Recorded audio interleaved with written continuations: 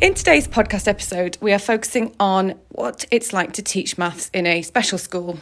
I'm Beth Goodliff, a communications manager with the NCETM, and today I'm talking to Sophie Cocker, who is a secondary maths lead at Ravensall School. Ravensall is a special school in Dewsbury in West Yorkshire. There are around 200 pupils here, the majority of whom have complex learning difficulties. Sophie started working at the school about 6 years ago, and she became maths lead after a year. Sophie is a maths graduate and has a maths PGCE, which is quite unusual for people teaching in a special school. She's really passionate about pupils having a positive experience of learning maths and developing the functional maths skills that will equip them for adulthood. So we're going to talk to Sophie today about her experiences of teaching maths at Ravensall and a little bit about some of the work she's done with her local maths hub, West Yorkshire. Hi Sophie, thank you for joining us today. Hello.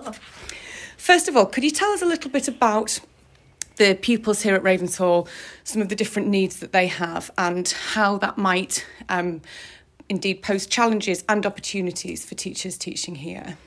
Yep, so we cater for pupils from 4 to 19 with what we describe as complex needs. So 2 or more coexisting conditions or have sort of multiple areas of needs. So whether that's with their learning, with their communication, maybe some physical needs as well, and social emotional needs sometimes too.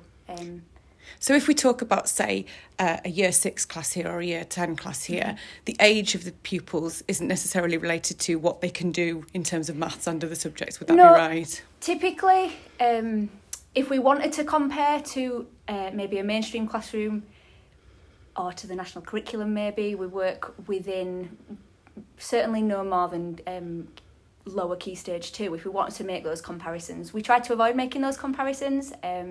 We look at pupils' individual starting points. Quite often they're very varied within a classroom. So you may be working with, just to think of an example, if we're looking at number and place value, we may be working within one classroom, some pupils learning emerging counting skills, thinking about the counting principles, up to a pupil who's maybe beginning to understand place value to 1,000 maybe. So that sort of variety within a classroom. Not every classroom teaches in a formal setting. Some classrooms are sort of what we describe as semi-formal learning environments. And we do lots of functional learning as well, so that might be looking for what we might describe as mathematical moments throughout the day for some pupils, exploiting those moments and different sort of things like telling the time at particular moments, or if we're doing cooking skills, looking at how we can apply some measuring skills to those lessons. So we try to make everything as functional as possible for our learners. So it's about incorporating maths into the curriculum, opportunities that are relevant to the pupils.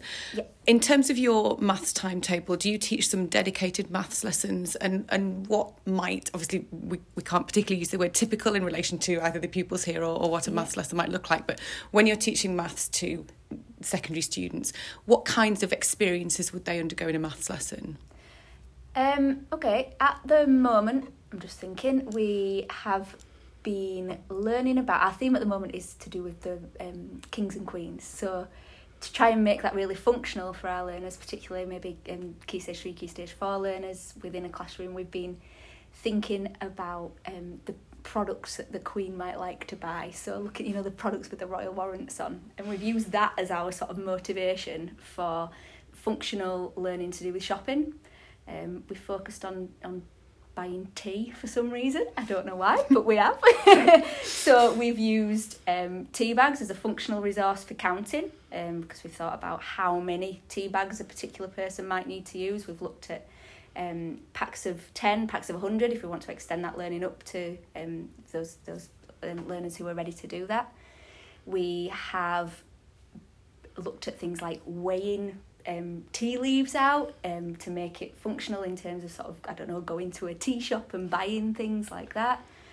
But I know as well, one of the things that you did recently, in order to convey the magnitude of numbers, the cardinality of numbers, is you looked at, was it 100 or 1,000? Yes, we looked at, when, was it April last year, when the is it Captain Tom's birthday or anniversary of his death? I'm not sure, but we as a school sort of embraced that 100 challenge, and we did some cross-curricular things, loads of different activities, including everyone in the school. So we had sort of drop-down style days where we aimed to make 100 scones in a day. We did 100 hot drinks in a day. We sort of put it across to the staff to start with as, imagine the number, I don't know, 1 billion, 1 trillion. That's a really hard number sometimes for us to comprehend and visualise. For our pupils, or some of our pupils, many of our pupils actually, trying to comprehend the number 100 is just like that. They just think, wow, this number is so big. We had examples, so we asked the pupils things like, how many students come to this school, how many staff, and they'd give us things like they'd say 10. And I said, oh, a bit more, and they said, oh, 16. and they thought that was so much more than the number 10. So it sort of opened up this possibility to really try and embed how big this number 100 really was. For some of our pupils who were working on maybe numbers to 10, actually we could break that down and help them if we were counting out 100 objects. So if we were making 100 coffees, we'd have a group doing, right, we need to get to 10, and then another group going, right, we need to get to another group of 10. So embedding that idea of 10 groups of 10, there was lots going on to sort of help every pupil, no matter what point in their learning journey where they were, how we could help them progress in the maths by doing this whole school project of the number 100. It was so good, honestly. It was brilliant, and we raised lots of money as well. And so that kind of example of the way in which maths is part of the curriculum in a school like Ravensthall, I imagine that's very different from some of the things you learned about maths teaching on your PGCE.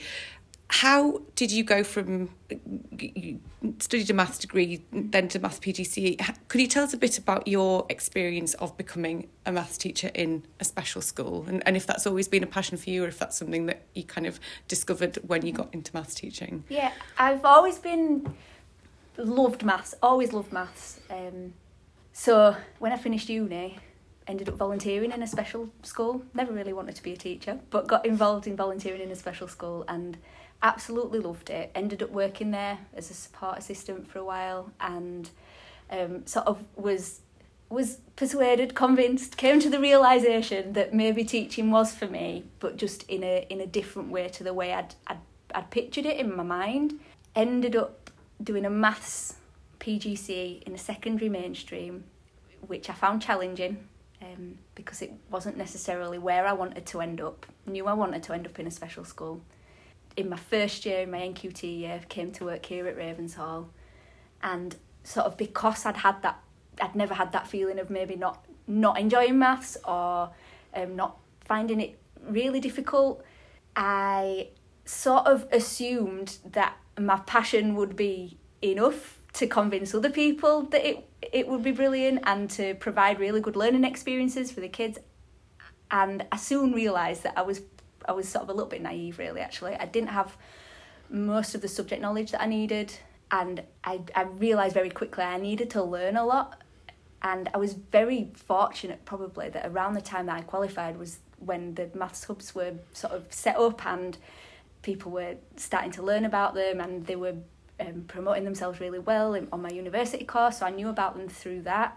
We actually went to Trinity, where the West Yorkshire Maths Hub is, as part of my university course, and did a little bit of work there. I'm from Halifax as well, so I sort of knew about it. I actually went to school really close to Trinity, so I think because of my sort of passion for the subject anyway, because of the fact I'd done this maths PGCE, because I sort of knew people in the area, I think that really helped me, because I had those connections to the Maths Hub programme straight away.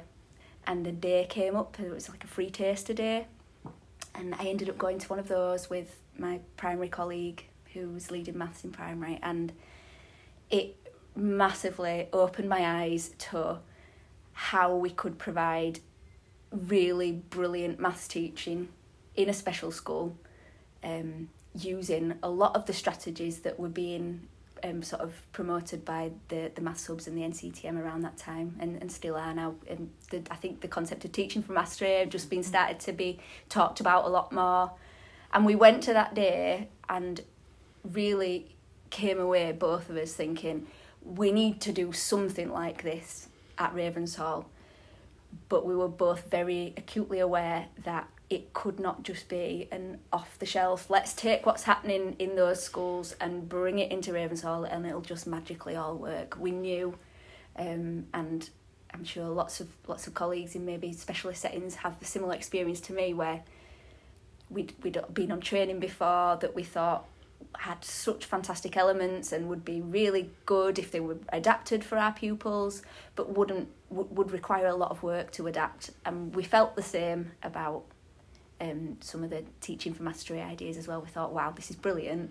Some of the things around concrete pictorial abstract approach, really looking at small steps learning. We thought all that stuff would be fantastic, but we just didn't know how to adapt it at that point. But we knew that's the direction we wanted to head in. So that's often a kind of challenge that teachers in, I think, special and mainstream settings find is maybe the perceptions of teaching for mastery are, well, how is this going to work in this kind of setting and with some of these students? What are some of the elements that you are able to apply from teaching for mastery that you think are successful with some of the students that you have here? And actually, a lot of this work is stuff that we did in the work group last year and we'll hopefully continue to do this year.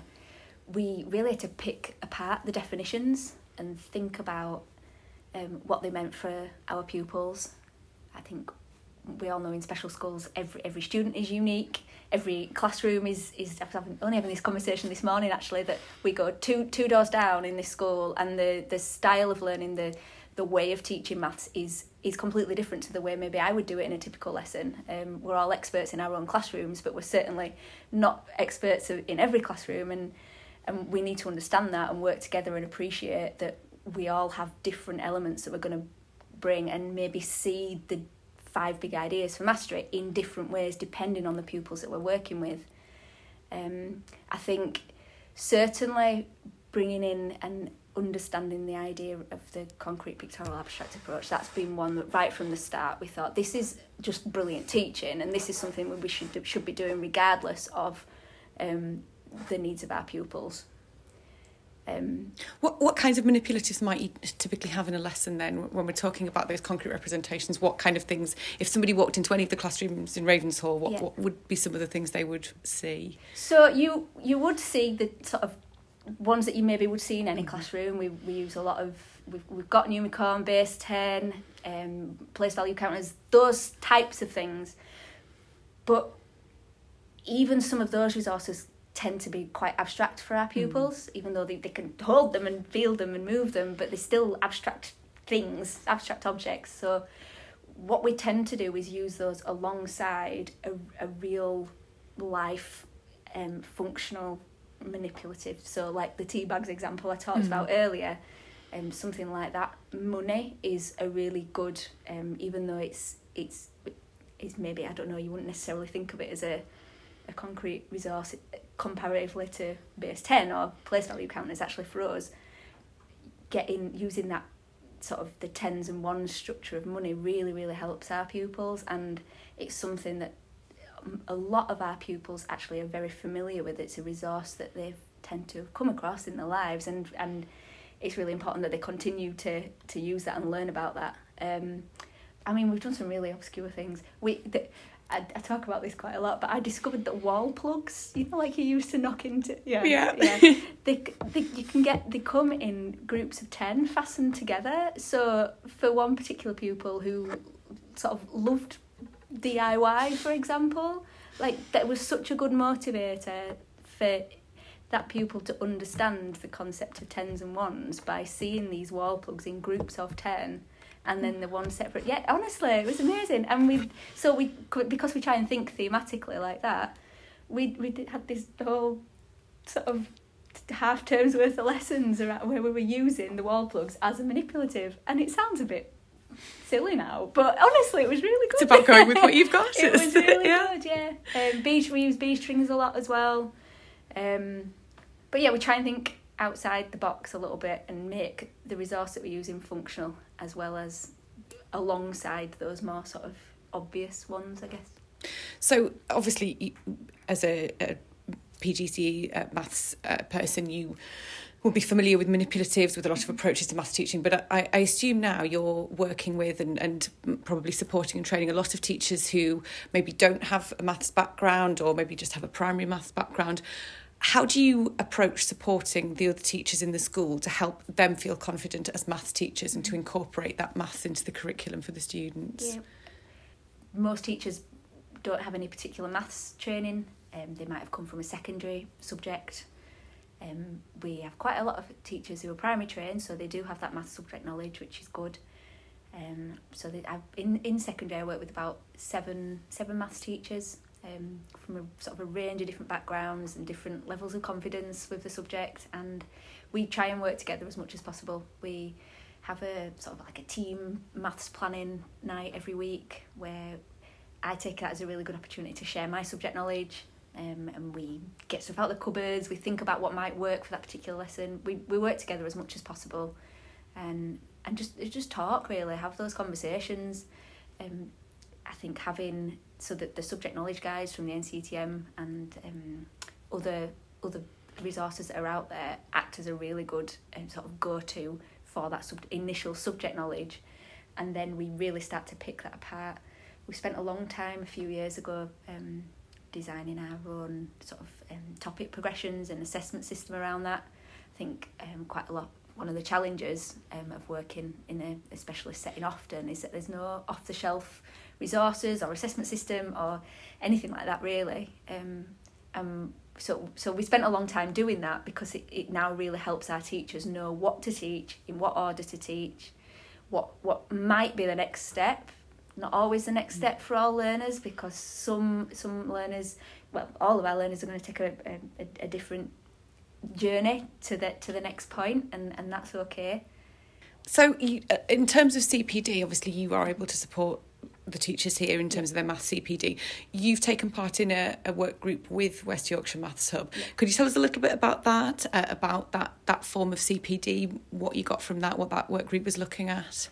Yeah, about, I think, 2018, my primary colleague and I both joined a work group. It was to do with developing partnerships between maths and SEND. It was brilliant going along and having that opportunity to talk to colleagues in other schools, and the work group was led by somebody who was a maths lead in a special school, another local special school. And that it was just so beneficial to be able to share those experiences, share that expertise, because we don't all know everything.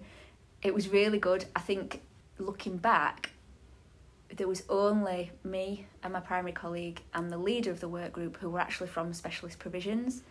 So while it was brilliant to just be able to talk about maths in a similar way to how we've been to sort of local network meetings before, where the majority of colleagues, it was great to talk about maths, but they were all from mainstream schools, and we really were craving that connection with other special schools. So I'm now leading a work group which is exclusively for specialist provisions, so other local special schools. We've got some alternative provisions, some resource provisions as part of that group as well. And sort of the comments that, certainly when we were running it last year, the comments that we got time and time again were, this is just so good that I can talk to people and learn from people who are in maybe not exactly the same situation as me, but a very similar situation. And we all initially shared that thought of, we've never had anything like this before. There's never been this subject-based, so math specifically based for people in specialist settings in our local area before. It's just not happened. And quite often we get a lot of, working in special schools, we get loads of training on maybe areas of need, particular conditions we might need to know about, and different strategies that may work. But sometimes the subject is often, sometimes rightly so, the last thing on the list. So it's so nice actually that this is available and free to join, and So this is a research and innovation work group. It ran last year during the pandemic, is that right? Yeah. And was that online CPD that took the form of? So it was online. I think we did four mornings a week throughout the year. Yeah, it was interesting doing it online because it was the first time I'd run a work group. So in a way, it wasn't really, I didn't know any different. It was, I think, as productive as it could have been. And what kind of things did you focus on when you had those discussions? Obviously, you were talking about maths, you were talking about the pedagogy. Was it particular topics, or did it vary? We were looking at the principles of teaching for mastery and how they could be relevant to all of our pupils, and how they could be adapted if we looked at the definitions maybe with a slightly wider view. If we picked them apart, we spent a lot of time picking them apart, thinking about maybe the definitions of words like fluency, like reasoning, and what did they actually mean for our pupils, depending on their starting point, depending on where they were on their learning journeys. It was really interesting because we'd all come from different settings, we all had this slightly different view on it. Mm-hmm. And I think that's what makes it so good. So I was lucky enough to be supported by a mastery specialist from the Maths Hub.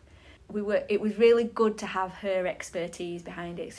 She'd spent a lot of time in mainstream schools talking about teaching for mastery, and it was interesting listening to her view on, or her knowledge about these different areas, five big ideas, and then how we sort of viewed them all, and how we tried to get a bit of a melting pot of all these different viewpoints to come up with something that could either maybe for different cohorts within specialist settings, or even almost like a continuum of definition. Mm-hmm. And that work's still ongoing. The theme has now been renewed for another year in the research and innovation work group, so we're going to continue working together and recruit more schools as well into the programme, hopefully this year, with the aim of collating some of these thoughts and ideas. There's other work groups around the country who are working on a similar theme, and our aim is to bring these ideas together to provide some materials for the NCETM to share, like they have done with the other mastery materials.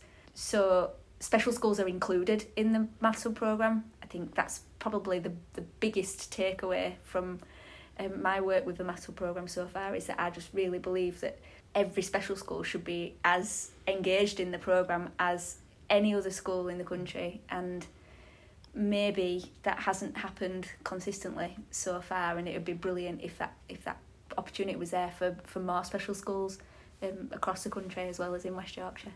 Fantastic. Thank you so much, Sophie. So as Sophie says, there are still places available in this work group in this academic year, is that right? Yep, definitely, yeah. So schools in, is it Calderdale, West Yorkshire? Yeah, so last year we worked with schools in Calderdale, Kirklees, Bradford, Leeds, not all schools, so definitely have a look out for information. If you're interested, get in touch, please do. As many schools as possible to be involved would be brilliant. And there are similar work groups going on in other areas across the country, so have a look. It's just been confirmed, and there's some wonderful people leading those work groups. I've met them quite recently, and they're all just really, really passionate about what they're doing. So yeah, definitely get involved. Brilliant. Thank you, Sophie. Good luck with the work group. We can't wait to hear how it goes. Thank you very much. Thank you very much. Thank you.